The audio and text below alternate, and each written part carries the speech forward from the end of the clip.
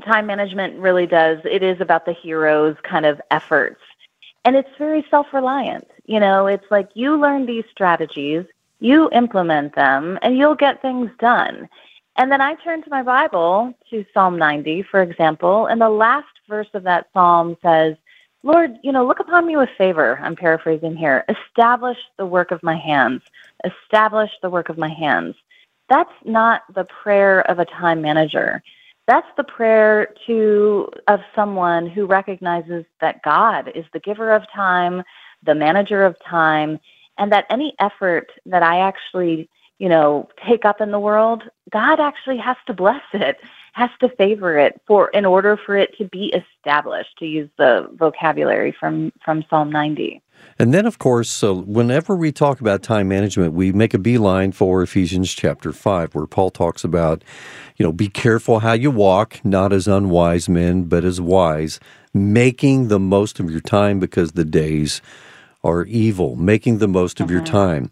So there's, wisdom is tied into how we manage our time. I think it's pretty obvious, but there's much more to it. I'm glad you decided to take a different camera angle on this, one that is not traditional, but is very biblical. Yes.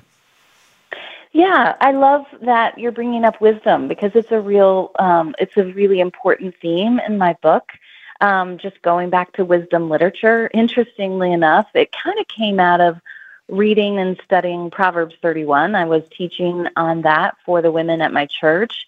And I think so often I grew up thinking like this Proverbs 31 woman, she is the best time manager there is.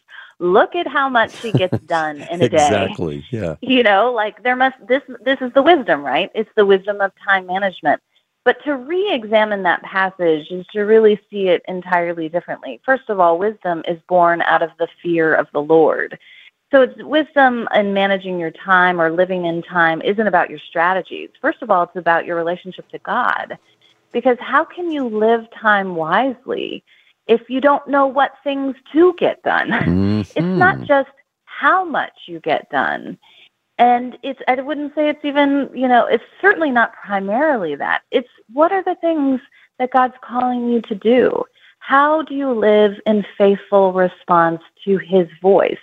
And sometimes that means taking up a season where you're not getting anything done that people really think is great. For example, just, you're caring for little children or caring for an aging parent, or maybe you're just caring for yourself because you've got a chronic illness. And so you're not moving through the world super fast, or you're not doing anything that seems monumental. And yet you could be living the season with wisdom and faithfulness. And so those are the kinds of things that I want us to reimagine. Boy, I like that because it's taking the pressure off. And But there are those of us who love to check off the boxes, check, check, check. Our to-do lists, we love those. We get an adrenaline rush, and we feel like we've really done a lot as we check these things off. But you bring up a really good point. We can be kicking up a lot of dust and be quite busy, but not going anywhere that matters. Mm-hmm. And that's what happened to me early in the pandemic, is what I realized is I was so addicted to just getting things done, to checking off my list, to feeling like I could sort of prove my worth in the world by the things that I got done. And to be suddenly turned inside my house and not, living in time the way that I normally did. I mean, I tried for a lot of months to kind of simulate the motion of like pre-pandemic life. I lived in Toronto for most of the pandemic, and we lived the longest lockdown in North America. So it really was a simulated motion. We weren't going back to school. We weren't going back to work. We weren't going back to church. And I think the anxiety of just needing productivity was the clue to me, like, what's going on here? Where is my worth really found? Where is my identity grounded? Is it in the things that I get done? Or is it, well, first and foremost, the things that God has done for me in Christ? And the rest that really exists in knowing that our identity is really grounded there. The whole idea of waiting on the Lord, I'm telling you, we tend to think that it's being inactive.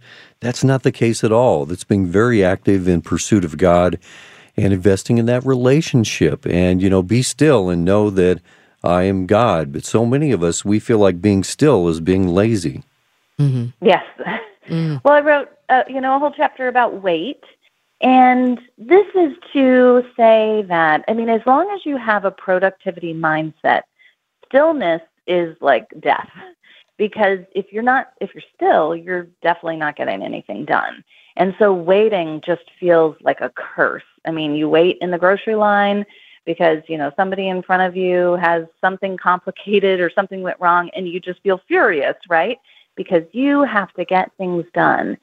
But if you change your mindset and you embrace what is a better and I think more biblical category of fruitfulness, not productivity, but fruitfulness. Now, fruitfulness is a productive image, producing fruit. But guess what?